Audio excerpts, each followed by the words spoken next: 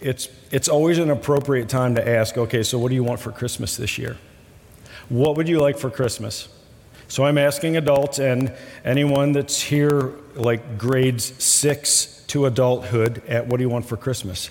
If you are old enough, you remember every, let's say, fall of the year, Sears and J.C. Penney would send to your house this massive catalog that was intended to provoke your desires, to make you think, okay, what do I want for Christmas in this season? And I remember, I feel for kids these days that don't get to experience those moments when they came, because now you just scroll and scroll and scroll and scroll. And I mean, that lacks the feel and the intense nature of the Christmas season when you have laying in your lap the J.C. Penney's Christmas catalog. I don't know why my mind still goes to my parents did a great job of making Christmas feel like Christmas. The lighting, the mood, the trees, the decorations, the everything. I remember sitting in our basement, corner of the couch, with J.C. Penney's catalog open, and this, I really believe it was this chintzy, cheesy collection of plastic trucks and cars and whatever that I had determined that Christmas is what I wanted. I believe this, that if you were to go to the Dollar General store today, you would be able to find them, because there was nothing spectacular about them, but there was something about them provoked in me a desire to have those things. So we could stand up here all day long, the group of us, and just determine, okay, what was it? What were the highlights of your Christmas season? How did the Lord bless you? How has He poured out His love and His grace and His mercy on you through the person of Jesus Christ? Materially speaking, that's what I wanted as a child. But how about physically speaking? I just had a friend. He's a dear friend of mine, pastor in Huntington, Indiana. He just turned 54. And I said, well, here's what you can look forward to when you turn 55. You're going to need glasses. And I'm like, if I had a Christmas wish right now, it would be that I don't need glasses. I said, your left knee is going to start causing you problem when you turn 55, so celebrate the next 1 year of your life. You're going to have tennis elbow in both elbows. Why? I don't know. But it's going to happen when you turn 55. Your knee, we've been through the knee. Your shoulders are going to hurt. And then let's go. Sleep becomes much more hard to come by. And so he sends his message back. He said, Todd, you laid that list out for me. He said, it's already happening at the age of 54. If I had a Christmas wish right now, physically speaking, I would choose not to endure those things. It would be like, Lord, why can't you just decide we will not experience any physical ailments throughout the course of our lives, and you determined between the ages of 90 and 100 that that's the day we'll die, without any physical ailments, you just take us home to be with you. Wouldn't that be a grand expression of the magnificence of the love of our Lord Jesus Christ if He just determined that's the way life would be? And I look around, I say that in jest, and I know there are many in here that are struggling with things far more significant than a sore knee or elbows or glasses, things that are threatening lives. Lord, wouldn't it be incredible if you determined to offer a Christmas gift of healing this Christmas?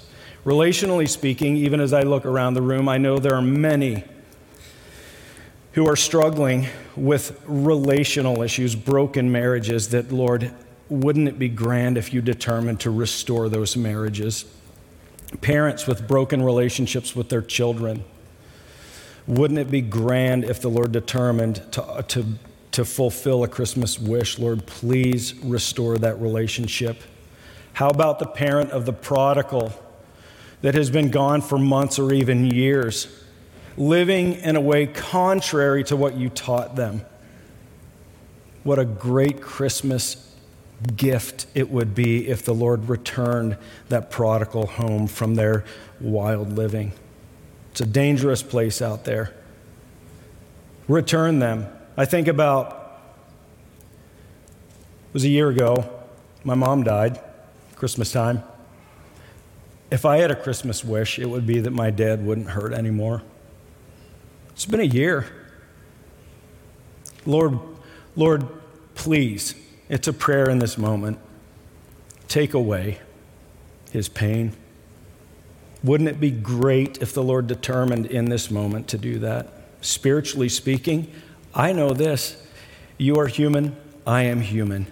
God, I have been battling this spiritual battle for decades. I'm asking you right now to intervene and remove that from me. Wouldn't that, if you can relate with me, be a tremendous gift of the Lord to us at Christmas time? What would happen if all of those things that I just laid out in front of us, plus whatever you are experiencing, desires you have from the Lord this Christmas, what would it be like if he determined to respond to every single one of those, the good works of the Lord, in such a way that it would please us? What would happen? This past week, I met with two young men. One was 16, the other one is around 30. So I asked the 16-year-old, I had today's passage on my whiteboard. I said, give me one wish you would have for Christmas. He's 16.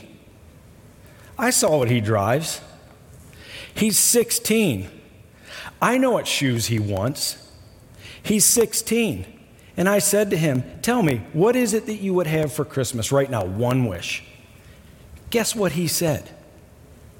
A 16-year-old said, peace. I'm like, what 16-year-old at Christmas time is concerned with having peace when you could be granted one Christmas gift? He said peace. One day later, I'm sitting with another individual, almost 30 years old, extreme hardship in his life, in a financial place that if I had a Christmas wish for him, it would be, Lord, give him a couple of $1,000s to get him out of the situation he's in. So I said to him, tell me now, one Christmas wish right now, what would you ask for? I would ask for $2,000 for him. You know what he said? Peace. I would ask for peace.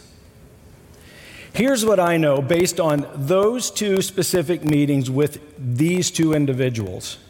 I believe that most in here, yes, $2,000 would bring that individual peace. Yes, the straightening out of the things that the 16-year-old is dealing with. Yes, the straightening out of those things would bring him peace. But here's what I know. Through many, many discussions, through scrolling through the news, the world has proven to be a very unsettling place. From the decisions that parents have to make regarding where their kids go to school because of what they're being taught, to festivals that are held in our towns, in our communities that celebrate things that we know are contrary to what God has for us, watching our communities in our country become much more open and receptive to things that offend God, to battles in the Middle East, to wars between Ukraine and Russia, to the list goes on and on and on. The world has become a very unsettling place, and it makes sense to me that a 16-year-old, that a 30-year-old, that you would say, God, here's what I would love to have this Christmas. Give me peace.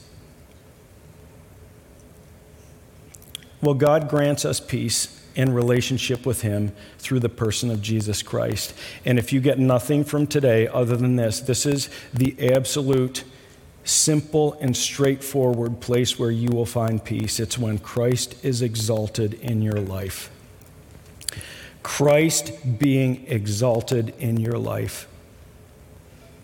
So let's look at our passage today, Psalm 46, verses 8 to 11. Read along with me if you will. Come, The psalmist says, "Come, behold the works of the Lord, how he has brought desolations on the earth. He makes wars to cease to the ends of the earth. He breaks the bow and he shatters the spear. He burns the chariots with fire. Be still and know that I am God. I will be exalted among the nations. I will be exalted in the earth. The Lord of hosts is with us, the God of Jacob. The God of Jacob is our fortress." This passage speaks very clearly to where we get our peace, and I want to remind you once again, this is where you will find peace at Christmas and beyond. It's when the person of Jesus Christ is exalted in your life. So let's see what this passage has to say. How can I experience peace this Christmas is the question we're going to answer. And while we could spend a long time talking about the depths of this passage, there are 4 things that we're going to be taking a look at as answers to this. How can I experience peace this Christmas? Here's the first one: by accepting all the works of the Lord. Verse 8 starts, "Come, behold the works of God." So let's stop for a moment and let's think through the works of God in your life. Where does your mind typically go when you think about behold the works of God? Mine, as a confession, typically go to this: the good things that God has done for me, how he has provided for me over and over and over again, how he has protected me, how he has sustained me, how he has... And the list goes on and on. This is where our mind tends to go. But the psalmist goes on to say, "Come, behold the works of the Lord, how he has brought desolations on the earth." What are his works? His works are, yes, he has done many magnificent things for us. But he also, as the passage says, he brings desolations on the earth. And like as I'm wrestling over, I think I just want to really start at verse 9. I want to skip verse 8 because what a great Christmas message. Hey, guess what, folks? You are supposed to accept that God actually brings desolations into your life. He brings desolations to this world that we live in. He brings desolations to and through nations that we find in conflict with each other.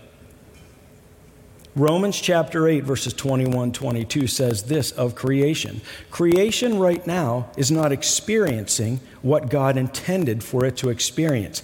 Creation right now, all of the earth, the animal kingdom, everything, mankind included, is not experiencing life and the exaltation of God himself as God originally intended because of the fall of man, because man has introduced sin into the world and sin continues to exist in this world. So creation, according to Romans chapter 8, has been subject to extreme hardship.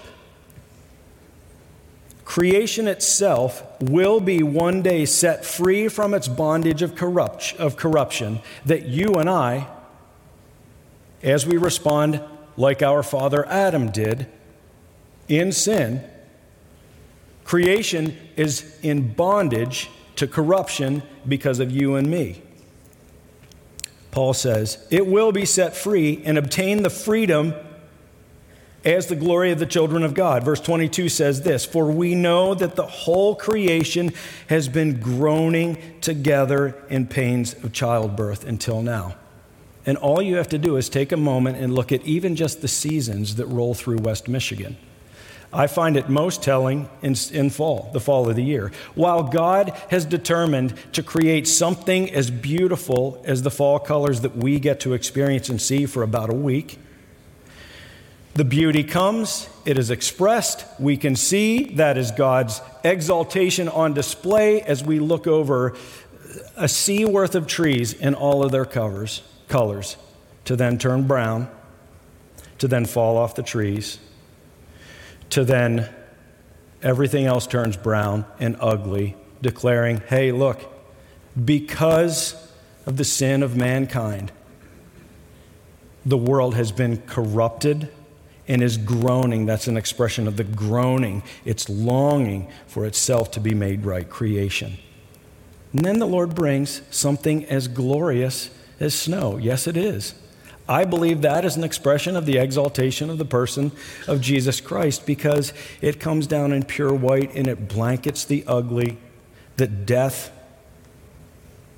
reveals in fallen leaves and dead grass. All you have to do is take a moment and consider creation itself and how it expresses. It is not exalting Christ the way it is supposed to. It is not exalting God because of the way it's supposed to, and it's because of the sin of mankind. It groans together in childbirth. Natural disasters are everywhere. Hurricanes, tornadoes, earthquakes, volcanoes, the list goes on and on. You know, these expressions of the world not being satisfied with where it is, and it's because of our sin. God brings desolations. He causes these things to happen. We groan, you and I groan. We ourselves, the passage goes on to say, Paul says, we, the ones who have the first fruits of the Spirit, we groan inwardly. So now that we are imprinted with the Holy Spirit of God, there's an inward groaning as we wait eagerly for the adoption of the sons to be revealed, that we would actually see then who are the ones that God has determined to be his children. And it goes on to say the redemption of our bodies. So yes,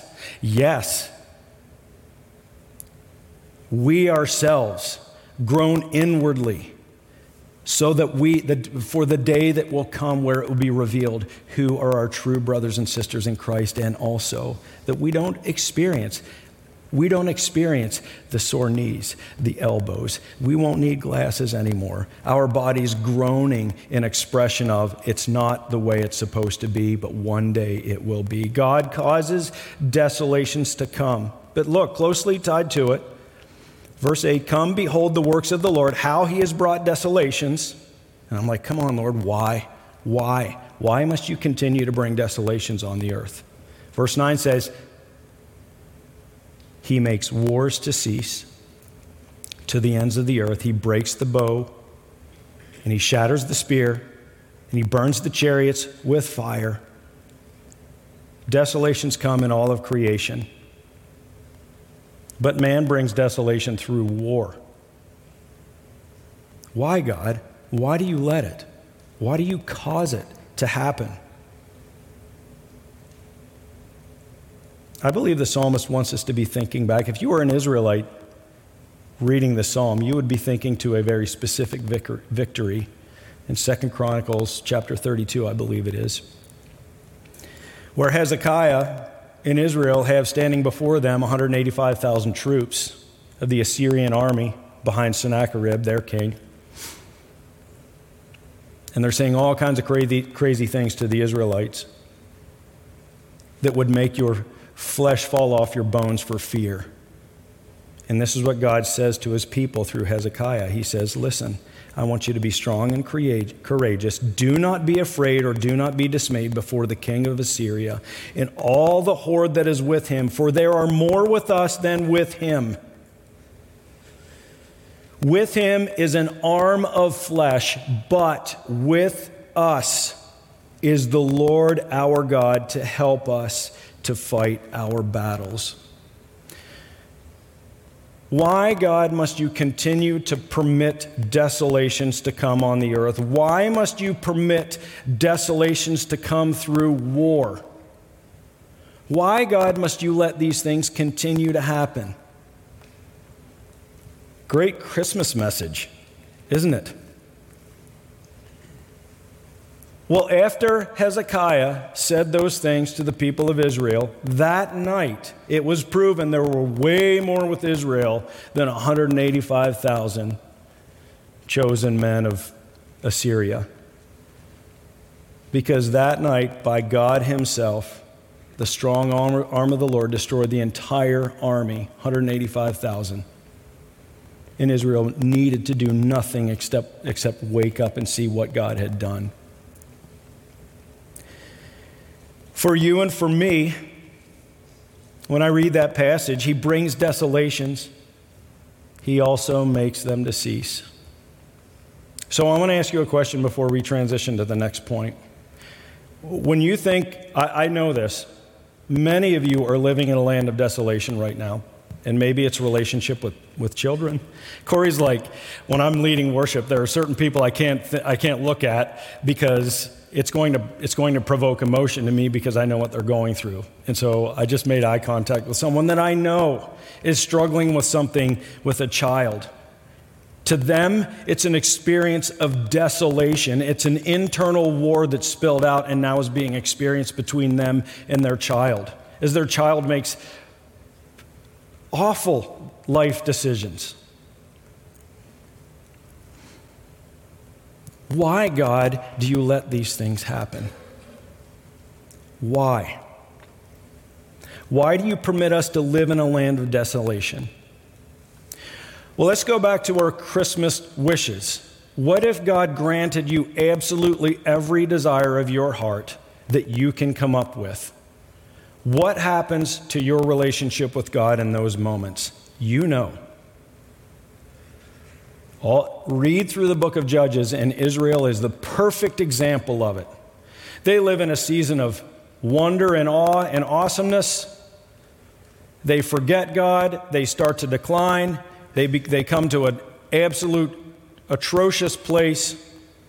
God brings desolation to get their attention, to remind him that he exists, for them to fall on their knees and repent and cry out for help, and then the Lord comes and saves them through the hands of a judge, for them to be saved, to experience a season of peace, to forget God, for desolation to come, for barrenness to come, for them to get on their knees and cry out to the Lord, save us. The Lord saves them again, over and over and over again. Generation after generation, that was the expression of Israel toward God. We need desolation. We need war for God to come and prove how much he loves you and me. Simply look at the great need of the human heart at Christmas time. Why did God come? To save you and me from the desolate heart that we have inside of us, that only he could have resolved by coming to be with us. I praise God in this moment for the hard things that he permits to come in to our lives, to Summit Church, because with them, he provides himself with the opportunity to prove himself so faithful and so amazing and so loving toward you and toward me. Proverbs 17 says, "The crucible is for silver and the furnace is for gold, and the Lord is the one that tests the heart." I'm like, there are times where I would love to jump in. I would love to jump into the crucible. I would love to jump into the furnace, because that seems like that would be an easier place to find myself being refined than in some of the desolations that God permits me to experience, that God causes me to experience. But praise God for these things that tests our heart, that reveals to us our shortcomings and our great and everlasting need for the person of Jesus Christ. How can we experience Christmas this Christmas? Or Christ this, let me start over. How can we experience Christ this Christmas? Simply by accepting all of the works of the Lord. Yes, the things that bring us pleasure and the things that rob it from us. Here's another one. How can I experience peace this Christmas? By quieting my soul and exalting Christ as Lord. Look at verse 10. The psalmist says, "Be still and know that I am God. I will be exalted among the nations, and I will be exalted in all of the earth." I confess, I've spent the last, since I started to read, so let's say 4 decades, misreading this. So when you read, "Be still and know that I am God," how does that strike you? Because as a believer in Jesus Christ, this is how it strikes me. Be still and know that I am God. That is a tremendous, to me, expression of peace. Because I know that God is God. There's nothing that will change that. What I know of God is He is sovereign over all things. He is mighty to save. His arm is stronger than the arm of 185,000 of the enemy. This is who God is. This is a passage, yes, that is intended for those that read it like that. Those of us who see ourselves and find ourselves being harassed by the things of this world, harassed by the hardships we face, harassed by the desolations and the wars that we experience. Yes, it is for us that are able to read it that way. But that's not the way the psalmist intended for us to read it. So receive the peace-giving truth from that passage in regard to reading it that way. But here is really the way we should be reading it. For the New American Standard folks in the crowd, it's you are more in line. You're reading a passage or a version that's more in line with the way we're supposed to read it. It says this: cease striving. So think back to verse 8. Think back to verse 9. He has brought desolations into your life. He has permitted a war between you and your children that needs to be resolved, between you and your spouse that needs to be resolved. He has caused this to happen. Lord, please stop this from happening in my life. And then he says, be still, and know that I am God. Cease striving, or be quiet. Simply sit down before the Lord and be quiet. I think of Job. I think of God saying, all right, Job, you've said enough. I know you've experienced terrible things in your life. It's time for you to stop and listen. Be quiet. Peace be still. I believe you're going to hear this preached next week. Peace be still when Jesus utters the words over the waters. A desolation being expressed through waves that were threatening the lives of the disciples in a boat, and Jesus says, peace be still. How about this one? When we're told to be still and know that I am God, leave off and stop opposing me. When the psalmist tells us to be still and know that God is God, he is saying, stop opposing me. When these hard things come into your life, I want you to stop opposing me. Because guess what? The moment is coming where I am going to be exalted through this. Remember, wars come, but God stops the wars. He breaks the bow. He shatters the spear. He burns the chariot. Everything that stands against us. God is saying, it needs to come, permit it, and exalt me in the middle of it. Watch and wait as I do a magnificent work in and through this season of desolation. Leave off and stop opposing me. Wait patiently for me to do my thing, God says. I will be exalted. Here are my top 3 things.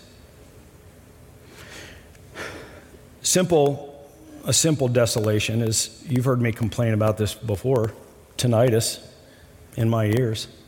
God, I don't like that. I'm getting to a place where I'm like, is this going to get worse? And if it is, am I going to lose my mind? So I hear the Lord in this passage saying, stop opposing me. Be quiet. I'm going to resolve this for you in a way that exalts me. Keep that in mind, exalts me. I would also wish from God that there was no diabetes in my family. 2 sons with diabetes. I would call that a war against a broken pancreas. Or 2, actually. I don't want that in my life. Remove it, God. And I hear him saying, leave off and stop opposing me. This is necessary. I would love it right now if God would stop my dad from hurting over the loss of his bride of near 60 years. In our church, I would prefer if there were no broken marriages, there were no broken relationships between parents and children, there were no prodigals, that people were knocking it out of the park when their relationship with the Lord. They weren't struggling with these deep-seated strongholds. I would love it if that were true in the life of our church. What would happen if God determined to grant me every single one of those requests? He would remove all desolation. He would remove the wars that the God is using to keep my attention.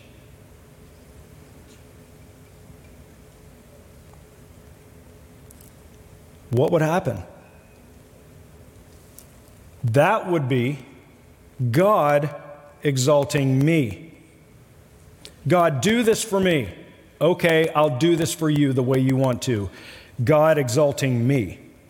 God, I want you to do this over here. Okay, fine, I'm going to do this over here. That is God exalting me. Why doesn't he respond the way we think he should all the time? It's because we are to be still and know that he is God, that he is the one to be exalted. He is the one to be exalted in all of the earth. He is the one to be exalted in our nation. Hey, be still. Stop opposing God. He has a great plan for the United States of America. What is it? I don't know. But he says, be still and know that I am going to be exalted in the United States. Be still and know, God says, I'm going to be exalted in Grand Haven. I am going to be exalted in Holland. Stop opposing me. I have a plan. Just keep your attention on me. Be still and know that God is going to be exalted in Summit Church. Yes, there's hardship. Yes, there is brokenness. But God says, I am going to be exalted through every single one of these areas of desolation and battle you are facing. Be still and know that God is going to be exalted in your personal battle. Stop fighting him. He has a grand plan for you that we must simply need to patiently wait on. And so, really, if it comes around to one singular point for you to walk away from this message with, if you want everlasting peace, you must accept the truth that when God is exalted in your life is when you experience peace, even when it's hard. Even when it's hard. We were in Switzerland. This is pretty awesome imagery, all right? God is going to be exalted in all the earth. So this is really, really great. Why is there a Christmas season? Why? It's because God determined, I'm coming to be with man, God with us, Emmanuel. Jesus is born of a virgin into our world. Bam! Christmas. 2,000 years later, there is still a celebration happening all over the world at this time of the year. And you can be like, well, yeah, but they don't mean it for what we mean it for. I agree. But guess what? They are exalting God without even being aware of it. Because they are celebrating something, even if they don't know what they're celebrating. They're celebrating at that time with Christmas trees and lights and Christmas carols because Jesus came to be with us, whether they're willing to accept it or not. We jump on a train. We had a one-day layover in Switzerland. We head up to Luzerne, up in the mountains or somewhere. We couldn't see because it was foggy and raining the entire time we were there. So we couldn't see anything except for what was in the town of Luzerne. Becky, Sam's wife, spent 3 months in Luzerne, so when I said Luzerne, she corrected me. That's how you say it, Luzerne. Anyhow, We were walking through the most spectacular Swiss Christmas, what do you call them? Markets, villages set up with little shacks and lights and everything. It's dark out. It's like 45 degrees, and it's raining, and the place is packed with people. They are celebrating. They are celebrating, even if they don't realize it, they're celebrating right then because of the person of Jesus Christ. He came. God will be exalted in all of the earth, whether mankind is willing to accept it or not. And we know this, one day every knee will bow and every tongue is going to confess that Jesus Christ is Lord. They will exalt him whether they like it or not. And I praise God for that. Be still and know that I am God, God says. I will be exalted among the nations. I will be exalted in all of the earth.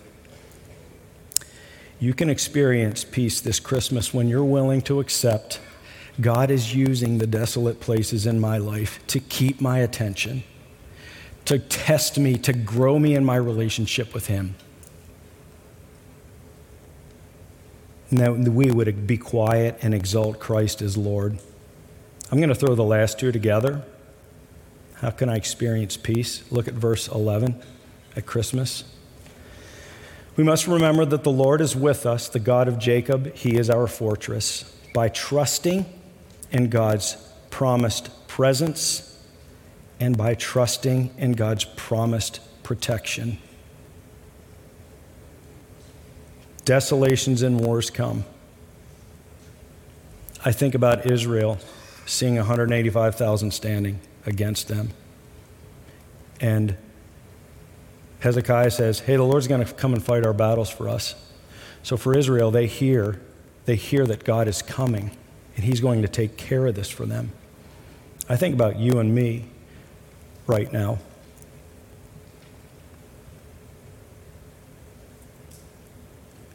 God is with us as he is in us. The Lord of hosts is with us. Matthew chapter 1, he quotes Isaiah chapter 7, behold, the virgin shall conceive and bear a son and call his name Emmanuel, God with us. For the disciples that were hearing Jesus say that, like, yeah, man, Jesus is here. The Messiah is here. He is now with us. And then chapter 16 in John, Jesus says, hey, I got to go now, but it's necessary for me to go. And I'm like, wait a minute, God with us. You are here. Now you're leaving? How does that work? And Jesus says, hey, I got to go. And it's to your benefit. Because if I don't go, the Holy Spirit will not come. So I must go. Emmanuel, God with us. Jesus is here. The disciples, makes no sense. You're leaving? And he says, yes, the Holy Spirit is going to come. And the Holy Spirit came at Pentecost. And the moment any individual accepts the truth of the person of Jesus Christ, born of a virgin, becomes Emmanuel, God with us, gives his life up at the cross after 30 couple of years to serve as the atoning sacrifice to make a way for you and me to be in everlasting relationship with him. This makes no sense to me. I wrestle with this all the time. Would you rather have Jesus walking next to you or the Holy Spirit in you? Jesus says, it's better for you to have the Holy Spirit in you than it is for me to walk with you. I can't wait for the day where I have the Holy Spirit in me and I get to walk with Jesus. When Jesus says, it is better that the Holy Spirit comes, he is simply saying, you need me inside of you. And then I will never leave you or forsake you. That is when my presence becomes real and forever and everlasting. I am your fortress. I will be your protection. Praise God that Jesus came. Emmanuel, God with us.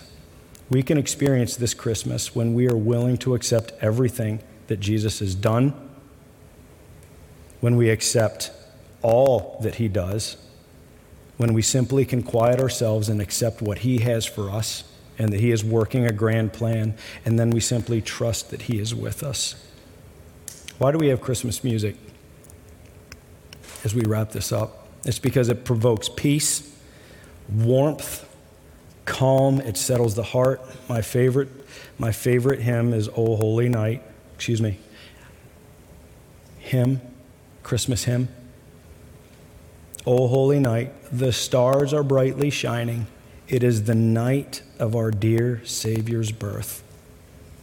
Emmanuel, God with us. Long lay the world in sin and error pining. That's the heart of every man, every woman that stands opposed to God. Long lay the world in sin and error pining, till he appears and the soul felt its worth. When the Holy Spirit of God comes into you and you repent and give your life to him, you feel the worth, the value, the tremendous treasure we each have in God with us, Emmanuel. Mary, she broke out when all of this hit her square in the face, and the first words out of her mouth were, "My soul magnifies the Lord." When you receive the truth of the person of Jesus Christ, you magnify the Lord, you exalt the Lord with your mouth and with your life. How can I have peace this Christmas? Exalt Christ as Lord. Well, how do I do that? Hebrews says,